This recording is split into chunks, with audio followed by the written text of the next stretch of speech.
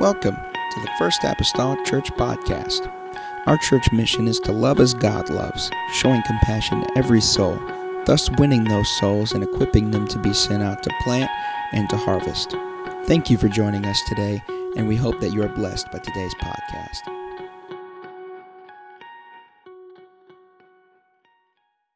Amen. And turn to 1 Corinthians chapter number 11. 1 Corinthians chapter number 11. This is our communion service here this evening. I'll do a little teaching here this evening, and then we will partake of communion. Amen. As the Lord set this ordinance for his disciples. Amen. In the Gospels, for that matter. Amen. Just a couple announcements as you are turning there. We will be here on Sunday. Newsflash. We will be here on Sunday. Amen. Come and be a part of our 10 a.m. and 6 p.m. services. Amen. And we'll have a good time in the Lord. Next week is prayer revival. Next week is prayer revival. What that means is you still come on Wednesday night. Still come on Wednesday night. Amen. Monday through Friday, as for a matter of fact. Amen. Come for time of prayer between 7 and 8. Amen. Come and pray with your brothers and sisters each night. I'll have denoted in the foyer what our focus is for that night. Amen. It's not that you just have to pray for that, but include that in your prayer with anything else that you may be praying about that night. And media fast as well. We're kind of unplugging from televisions and cell phones and things of that nature. Say, Brother McGee, cell phones all got landline. I understand that, but sometimes you use it more than what you need to use it. Okay, and so the rule of thumb is this, so everybody don't just come and start asking me, well, what does that mean, newspapers, does that mean this, da-da-da-da. Whatever that normally occupies a lot of your time outside of your Bible and church and praying, disconnect. Lay it down. Don't do it for a week. Amen. Don't do it for a week. And we'll Sunday, we'll make sure that every meal from Monday through Friday is covered with fasting, amen, as well, literal fasting. Food fasting, okay, type of thing as well. And so just remind you of that. However, on that Friday night from 7 to 8, when we have prayer at 8 o'clock, then in the back, we're going to have family game night. We did this last year, came to the back. We kind of brought just finger food, snack food, stuff that you're not supposed to eat. And we just ate and played games with one another, had a good time with our families and such, and with the church family overall. Amen. So we're expecting some just good things, amen, throughout that week. Hallelujah. And so communion and prayer revival, and then 2 weeks from this Wednesday, foot washing. All of this is just a good time for the beginning of the year to realign and reset and repurpose our lives with the Lord and one another. One another. Amen. 1 Corinthians chapter number 11 and verse number 23. Just a few verses here that the Apostle Paul is relaying to the church at Corinth. And he's really just relaying what was relayed in the Gospels concerning the Lord's Supper, communion. And so I'm just going to take these 4 verses here. For I have received of the Lord, Paul says, that which also I delivered unto you, that the Lord Jesus, the same night in which he was betrayed, took bread. That's a powerful statement to me, that the backdrop to the communion with the Lord was betrayal. Amen. That in the time of communion, while we're here tonight communing with the Lord, there's somebody else that's betraying him. Amen. And when he had given thanks, he brake it and said, Take, eat, this is my body, which is broken for you. This do in remembrance of me. After the same manner also he took the cup, when he had supped, saying, This cup is the New Testament in my blood. This do ye as oft as ye drink it in remembrance of me. For as often as ye eat this bread and drink this cup, ye do shew the Lord's death till he come. My subject matter is very evident this evening. It is on communion. Amen. Want the Lord, amen, going to pray to the Lord right now. Ask the Lord to help us. Want the Lord, I hope that you've been thinking about this leading up to this service. Be thinking about this. This is a very a reverent time, serious time, amen, but also a time that should have our hearts full of gratitude and thanksgiving. Amen. So let's pray to the Lord tonight. Father, I'm asking Jesus that you would, Lord, come down. I invite you, Lord, into, Lord, this service, God, the teaching, Lord, Lord, of your word, Lord Jesus, during, God, this time of communion. I pray, oh Lord, you're able to open our hearts and minds, God, that we be receptive, Lord, to your word. Help, Lord, each and every individual in here. God, I want to approach this, Lord, with a mindset, God, of Calvary, Lord, and with a mindset, Lord, of thanksgiving and gratitude to the one who paid the ultimate sacrifice in my place. Father, I love you and I thank you tonight. Lord, if we could have a visitation of your Spirit, Lord, before we leave this place, God, I'll give you the glory and the honor for it. In the lovely name of Jesus Christ that I pray. Amen and amen. The church say amen. Amen. You may be seated tonight in Jesus' name. In Jesus' name. Although it wasn't until the Gospels, just for scripture references for you tonight, Matthew 26, you can find it there. You can find it also in Mark chapter number 14 and John 6, where Jesus instituted the Lord's Supper. And he tied it, being the time in which he instituted that, he tied it to the Feast of Passover from the Old Testament. Because when the Lord instituted the Lord's Supper, it was during a Passover celebration that he done this, and with purpose, because he was tying this to the Old Testament Passover. Paul, in his letter to the Corinthians, in the verses that I read to you tonight, tells us then about the proper observance, if you will, of the Lord's Supper, or if you want to call it communion. And he tells us the proper observance of it while he is using the words of Jesus himself that he spoke when he first instituted this in the New Testament with his 12 disciples. Whenever you consider communion in the Old Testament, Exodus 12, speaking about the Passover and the children of Israel's deliverance from Egyptian bondage, how the death angel was going to come by, take all the firstborn of both man and beast, the scripture said. That whole occurrence of Exodus 12, that really gives communion a place of origin. It is all the way back there. That gives it its place of origin. It is the Gospels then that provide it actually being instituted by the Lord Jesus Christ with his disciples. And then when we turn to Corinthians, like where we are this evening, Corinthians then is just providing some details or clarification to the proper practice of communion, because we'll see here in a little bit that Paul was addressing this because there were some problems going on in the way that people were approaching the Lord's table, so to speak. And so, although Paul was not of the 12 apostles sitting at the table when the Lord instituted communion, he did receive this. The Bible says after Paul was converted from Saul, he had a period of time, you can read it of Galatians, that he was in Arabia and he had some encounters with the Lord. And the Lord taught Paul, gave Paul some revelation during that time. And so although he was not personally there, by revelation of the Lord shared with him this concept, this ordinance of communion. And so Paul is just recounting the words of Jesus from that night. Now, I believe we would all, if you've been exposed to this ever before in your life, that we can all agree that communion is definitely about remembering Jesus' body that was broken for us. It's about his blood that was shed, and I know I always do this, but just bear with me. His blood that was shed, not spilled.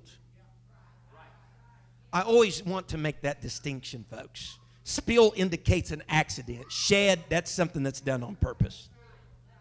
Okay, he shed it. We were considering that he shed his blood.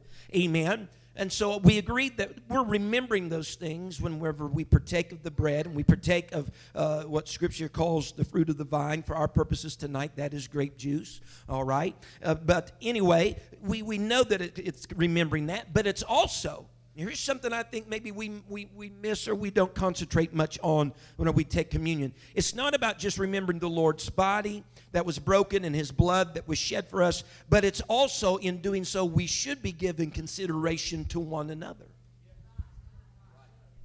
Amen. That we should be giving consideration to one another. Because it's through, and I'm calling it just ordinance, it's through the ordinance of communion that, yes, we remember him, But in doing so, we're considering one another because we, by virtue of salvation, by virtue of being born again of water and the Spirit, we have become members of His body in particular. Amen. And so we take the bread, and yes, we're considering Jesus Christ, His body that was broken for us, but now on the side of the cross that tips toward the New Testament, after Calvary, we have been made a part of that body. Amen. And so it's just not communion with the Lord that needs to be given consideration, but communion with the members of His body, that after you've been born again of the water and the Spirit, that you've become a part of. And so with that reason, the Apostle Paul is detailing in 1 Corinthians how a person should approach communion. He's addressing this matter with the Corinthian church because, as I said, there is a problem with the Corinthian church and how they are approaching communion. As a matter of fact, he states what the problem particularly is in verse 18 of 1 Corinthians. I didn't give you all verses tonight.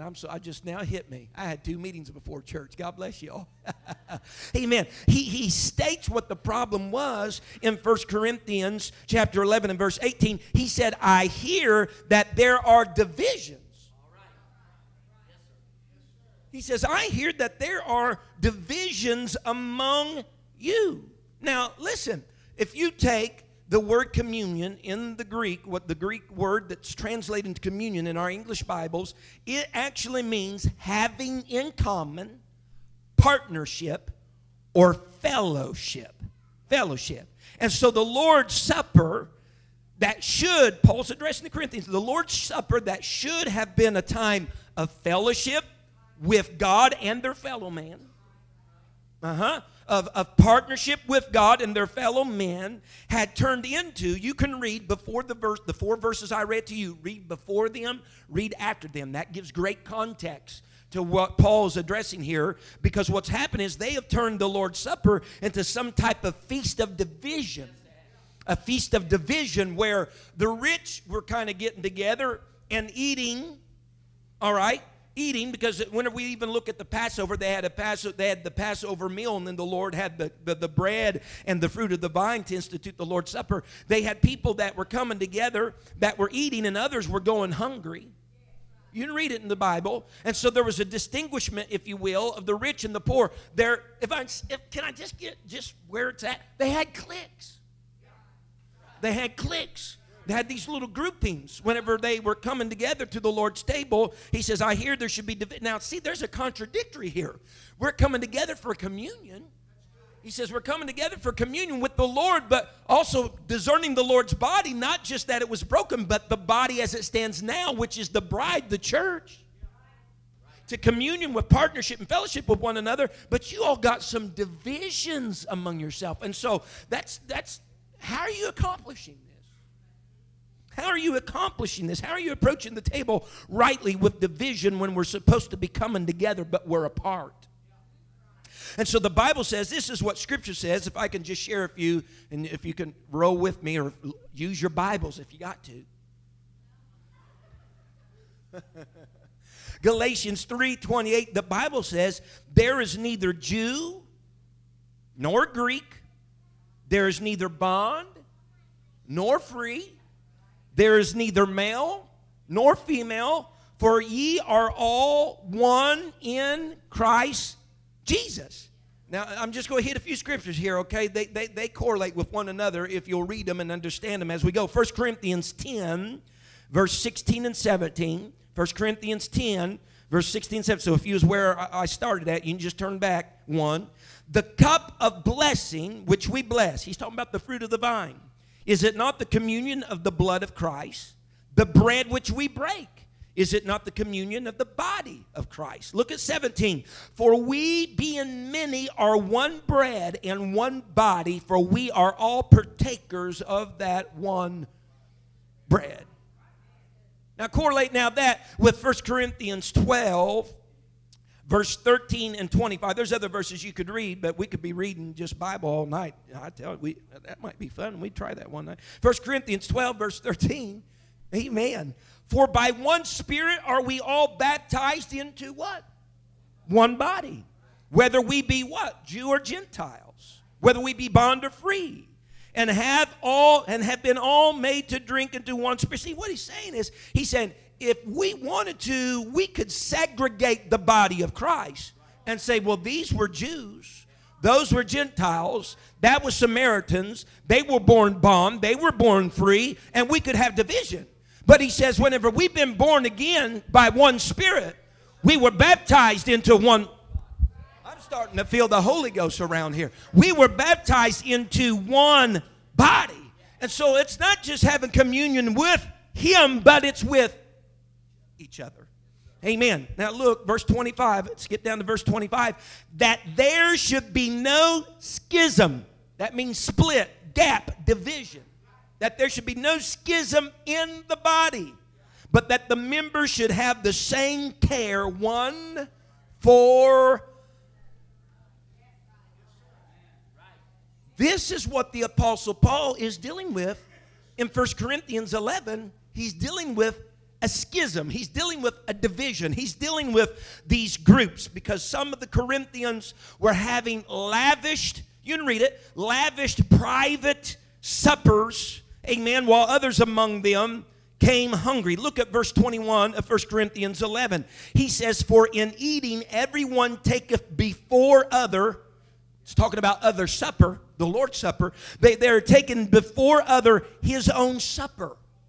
They are having some of these lavish private meals, amen, some of the more wealthy or more endowed while the poor came in hungry, amen. Now listen, in Matthew 26, you can read of when the Lord instituted the Lord's Supper with his disciples.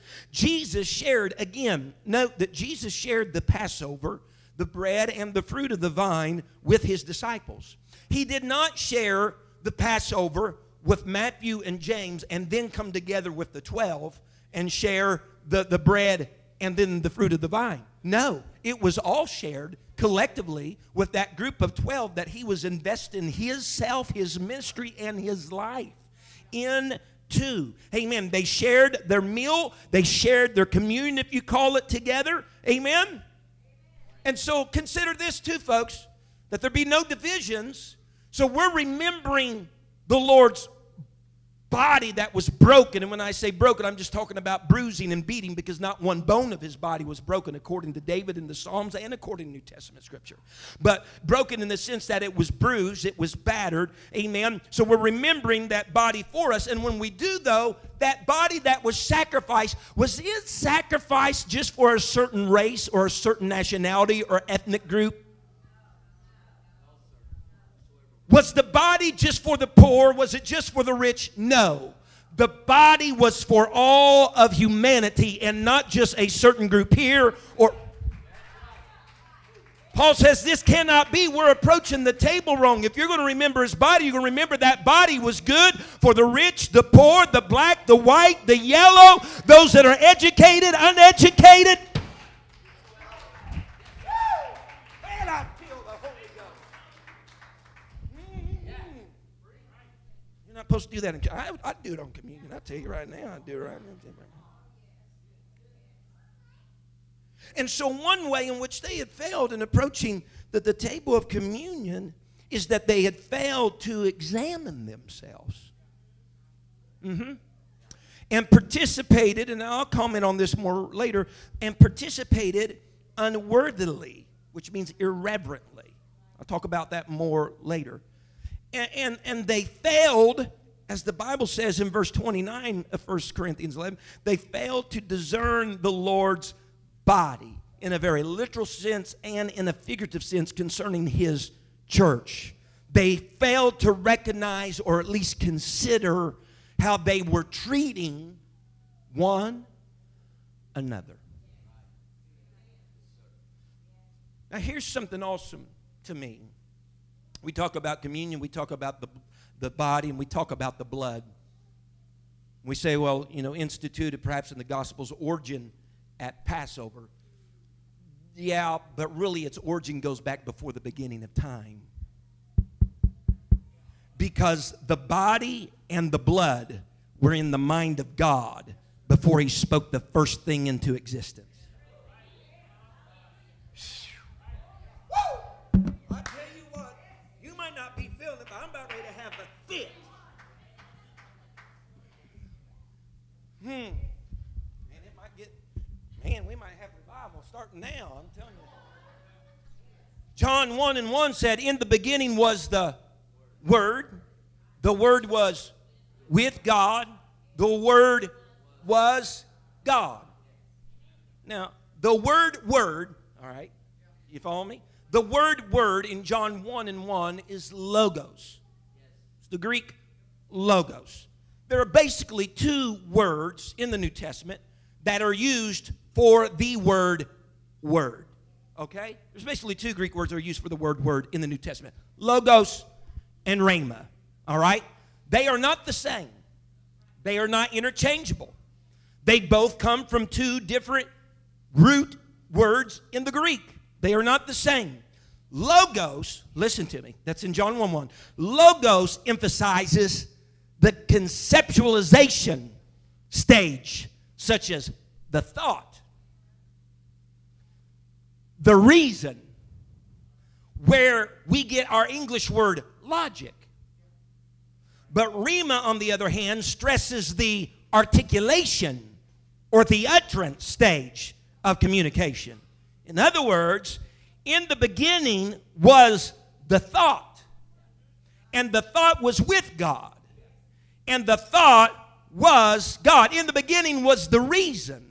In the beginning was the purpose. In the beginning was the plan, and the plan was with God. And the purpose was God. How could the reason and the purpose be God? Because verse 14 tells us that reason, that purpose became flesh that we knew as Jesus Christ. What are you saying? In the mind of God, He already had the body and the blood in mind for salvation. And that plan and that purpose was with Him, and it was Him because it materialized. It materialized itself. The thought materialized itself. That 2 Corinthians 5:19 tells us that God was in Christ. That plan was God. And it materialized itself as Jesus Christ. And God was in Christ reconciling, of course, the Bible says, the world unto Himself. The blood and the body was on the mind of God before He spoke anything into existence. Revelations, when we read the book of Revelation, chapter 13, I believe it is, in verse 8, it speaks about, talking about judgment and such, and it speaks about the book of life of the Lamb, right, that was slain from the foundation of the world. A lamb slain from the foundation of the world. Christ hadn't went to Calvary yet. Christ hadn't went to Calvary yet. Amen. At the foundation of the world. Amen. Jesus wasn't born in Bethlehem yet at the foundation of the world. But in the thought, the plan, the reason, the purpose of God, it was already considered done in the mind. God operates in this realm called eternity. You and I are bound to the box of time. In the realm of eternity, Christ was already crucified. In the realm of eternity, blood was already shed. In the realm of eternity, the answer was already there. He just used time to display what He already deemed in eternity. The blood and the... So we're not coming upon something new in the Gospels or in Corinthians or even in Exodus. This was all a part of God's reason, purpose, and plan from the beginning. This is an ancient ordinance that's been on the mind of God before there was ever a star ever put in the sky. Woo! So the thought, when you understand that then, the thought of a lamb, if I could say it like that, was on the mind of God in the beginning. And so that thought materialized when Jesus was born. And John the Baptist, as he was baptizing one day, and Jesus comes walking out there, and John 1:29 says, "Behold the Lamb The Lamb that was slain from the foundation of the world. Behold, the Lamb of God, which taketh away the sin of the world. So here is the crux then, folks. The very thing God was preoccupied with before creation and leading up to Jesus' birth is the very thing He wants us to remember. It's the very thing He wants us to remember until He returns for His church.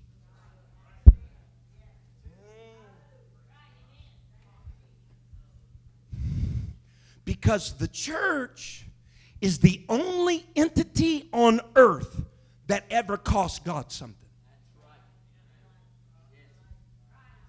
Whenever everything else, you talk about mountains, you talk about rivers, you talk about animals, etc., etc. You talk about all those other things. Amen. Those things were created by the Word of God. But God, the only thing on earth that cost God something was the church, because God purchased the church with His blood. But God is a spirit, John 4:24. Hath not flesh and blood. So if there's going to be any blood, there has to be a body. And that's where you get bread and blood. Because the blood isn't available to you without a container, a body. And so, someone say amen. He says, this was on my mind. The body and the blood was upon my mind before I ever created the world. What he's really saying is you all were on my mind before I ever created the world. Whenever Jesus was born in that Bethlehem and I overshadowed Mary and all that, I had the church on my mind. And He said, I want you to remember. I want you to remember that the only thing that ever cost me anything was you, and that required blood, but the blood then required a body. Jesus Christ. So God wants our minds to be consumed with the very thing that His mind had been consumed with. Whenever you start reading the Apostle Paul through the epistles, amen, those that he wrote to individuals and those that he wrote to churches, you'll find very quickly that the Apostle Paul was a participant, a practicer of this concept of having the body and the blood constantly upon his mind. Amen. Why do you think all times throughout the scriptures you see Paul talking about, man, I don't want to know anything else except what? Jesus Christ. What? And Him crucified. He's remembering Jesus Christ, the body, and Him crucified as the Him crucified as the blood. In essence, he was remembering the purchase price of the only thing God ever bought, and that was us. Woo! I'm having fun. And so whenever I come up here tonight, I'm remembering I remember the broken body, I'm remembering the shed blood, I'm remembering each other, and I'm remembering that as I partake of this, this is the price. The only thing that He ever gave to buy the only thing He ever wanted.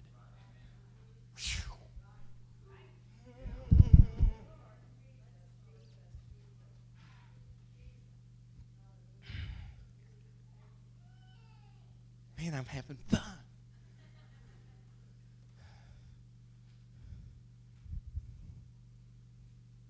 We're not told in Scripture. We're not told in Scripture how often to practice communion. We're simply told as oft as we do it, to do it in remembrance of Him. Amen. And whenever we understand that the origin of communion is linked with Passover, a festival that commemorates God delivering His people from Egypt. That word remember takes on a greater meaning of just recalling to the mind the facts. All right.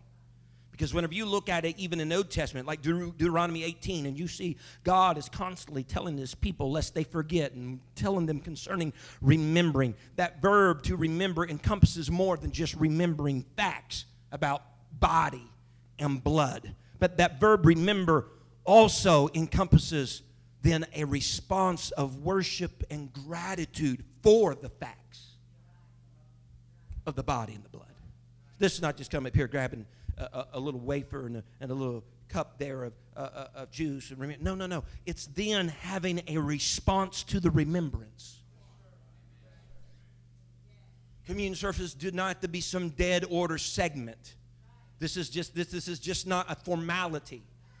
But whenever you truly remember what He did and the price He paid for you, it should provoke some response of gratitude and thanksgiving and worship and adoration and exaltation. Amen. To the one who has done this for us. That's also encompassed in that remembering. Not just the facts, but responding to the facts. Thistleton, a church scholar, he said, so Jesus is describing more than a morbid recalling of His suffering on our behalf, and certainly more than a mere mental recollection of His death for our sins. Jesus is rather describing a celebratory response of worship, gratitude, and obedience. So we're responsive, and I urge you, I ask of you, amen, to approach the table rightly is whenever you partake of this is to consider the facts, but then to respond. Respond with the gratitude whenever you feel the gravity of the weight of what took place, what happened in order to purchase you.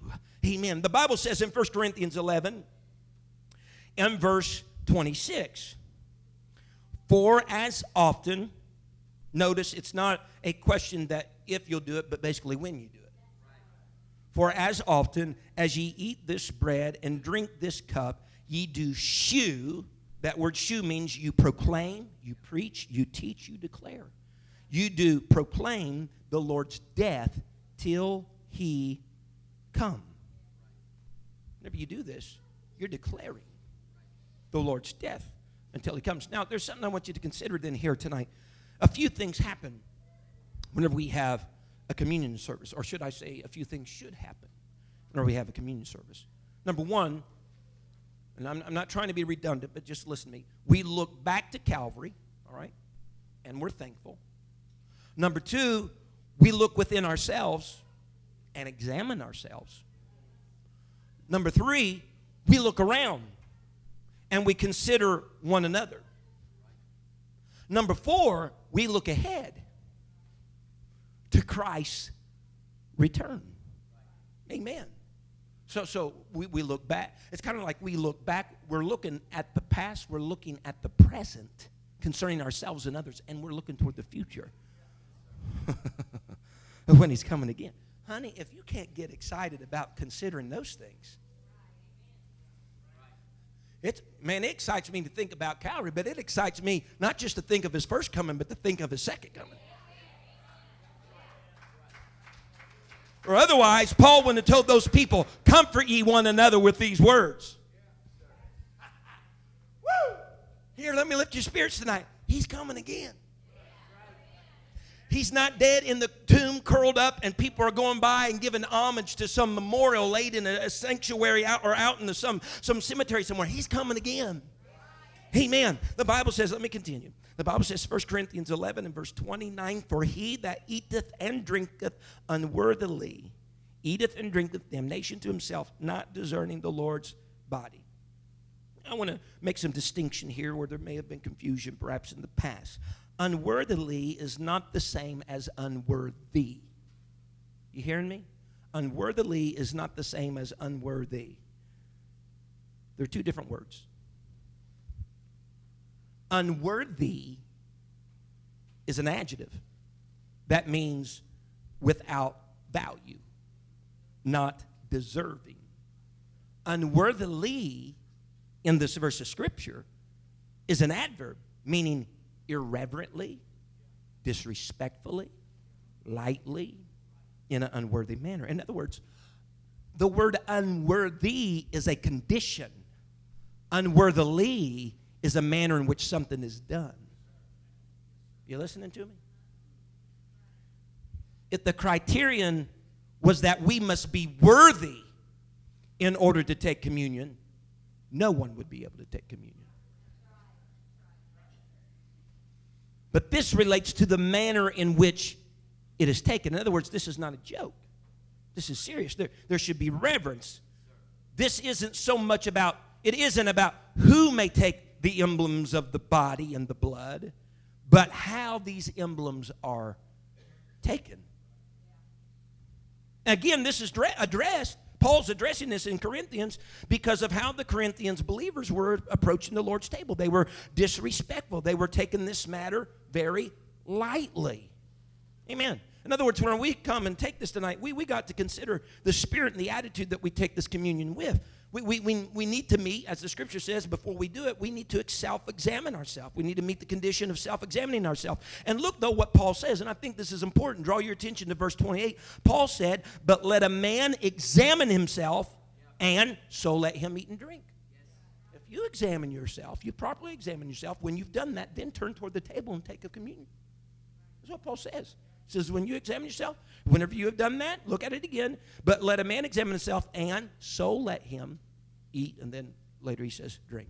So taking unworthily, as denoted in the Scripture, is about people who just rush into here tonight, participate without remembering the purpose, without considering the price, without considering the body and the blood and what that meant then and now for us personally. Taking it unworthily is just being irreverent, not giving no consideration, just doing it through a, doing it just as a formalism. Doing it as a ritual, but not getting to the crux of the matter of the intent and really discerning the Lord's body. Amen. Jesus, listen to me. This is a pivotal point just to further support what I have said. Jesus did communion with his disciples before he was ever crucified. Okay? Whenever he's talking about this is my body and this is my blood which is shed, and that's neat within itself, because he says it is shed, which is present in the Greek, shedding, like it's taking place right now, but he wasn't on the cross right then. But as Jesus, he told them that, but God was in him, and through the eye of eternity, God could already say it's happening right now. There's a lot of good stuff there, but we can't talk about it all because we wouldn't take communion tonight. But, so with this, he was instituting communion with his disciples before he ever was crucified. Before he was ever crucified. All right? And so, with that being said, there is nothing, I'll just say this just as an overarching, there is nothing magical about the bread up here. There's nothing magical about the grape juice up here. These are simply emblems. Simply emblems. There is nothing magical about them at all. They're simply emblems of communion. Amen. All right? But the disciples, listen to me, whenever they were going to take communion with the Lord, the disciples knew only a little what the Lord was really saying to them because it hadn't happened yet. He'd share with them, destroy this temple in 3 days, I'll raise it up, right? He'd share with them, give them glimpses about how he's going to be betrayed into the hands of sinful men. He's telling them all about, so they only had a certain amount of understanding because it had not happened yet. But listen to me. Here's the disciples. They didn't have no idea of knowing truly how weak their commitment to the Lord was. Just walk with me. Or how weak their resolve to serve the Lord really was. They didn't know the real, true distinctions of their heart, but they were never hidden from Jesus. Are you listening to me? They were never hidden from Jesus. He knew, while he gave them the bread and gave them the cup, he knew that Peter was going to deny him. He knew that all was going to flee from him. Yet, listen to me, he didn't refuse any of them the cup and the body. And so what I'm saying tonight is this: we cannot afford to turn away from the remembrance of the Lord. If the Lord himself extended bread and the cup to those who he knew was going to forsake him in just a few hours. If you're saying, well, I'm probably going to mess up, I probably am too. But we examine ourselves and we remember what he did. And if you remember, what he did was not in while we were yet sinners. Is that right? Is that what Romans says? While we were yet sinners, that he was crucified for. He didn't do it for the godly. What we're recalling and remembering is not something that he did for the godly. Hallelujah. And the holy. No. It was for those that were flawed. It was for those that were tainted. Amen. Now, a common item. Everybody doing okay? I've only been up here 36 minutes. That's it. Amen. A common item. A common item at Passover meal was a lamb. This goes all the way back again to Israel's deliverance from Egypt. That first Passover, that spotless lamb that they were decreed by Moses to take. They were to take a lamb, set it aside on the 10th day, let it set there till the 14th. Let it set for 4 days to make sure that is a spotless lamb, that it's well, and that it would be killed, and that its blood then would be taken from the basin and placed upon the lintel and the doorposts of the house. And the Bible tells us in Exodus 12, and you can read this in your own private time, all of the lamb was to be eaten as part of the Passover meal.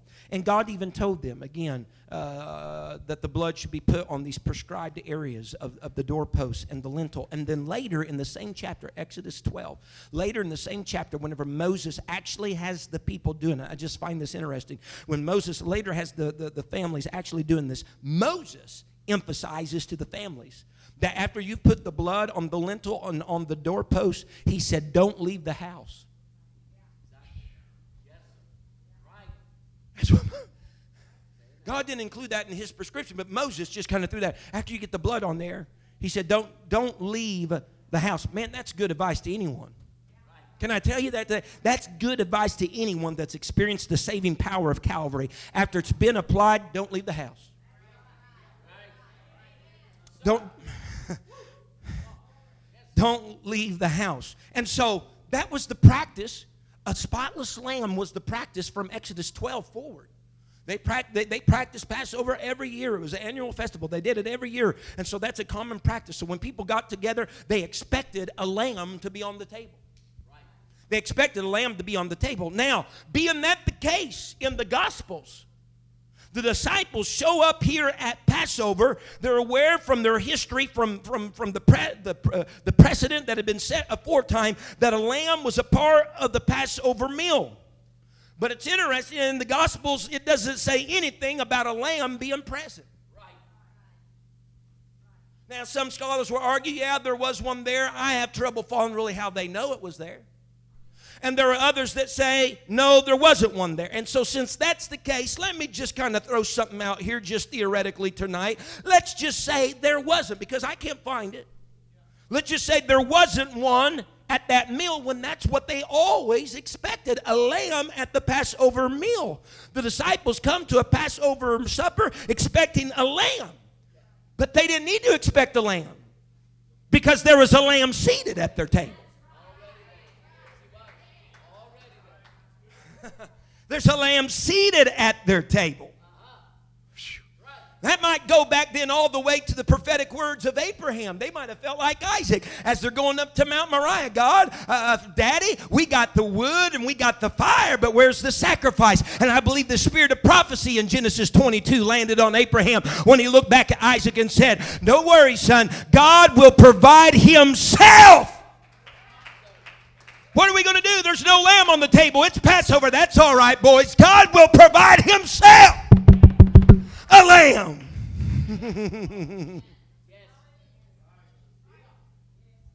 The blood and the bread.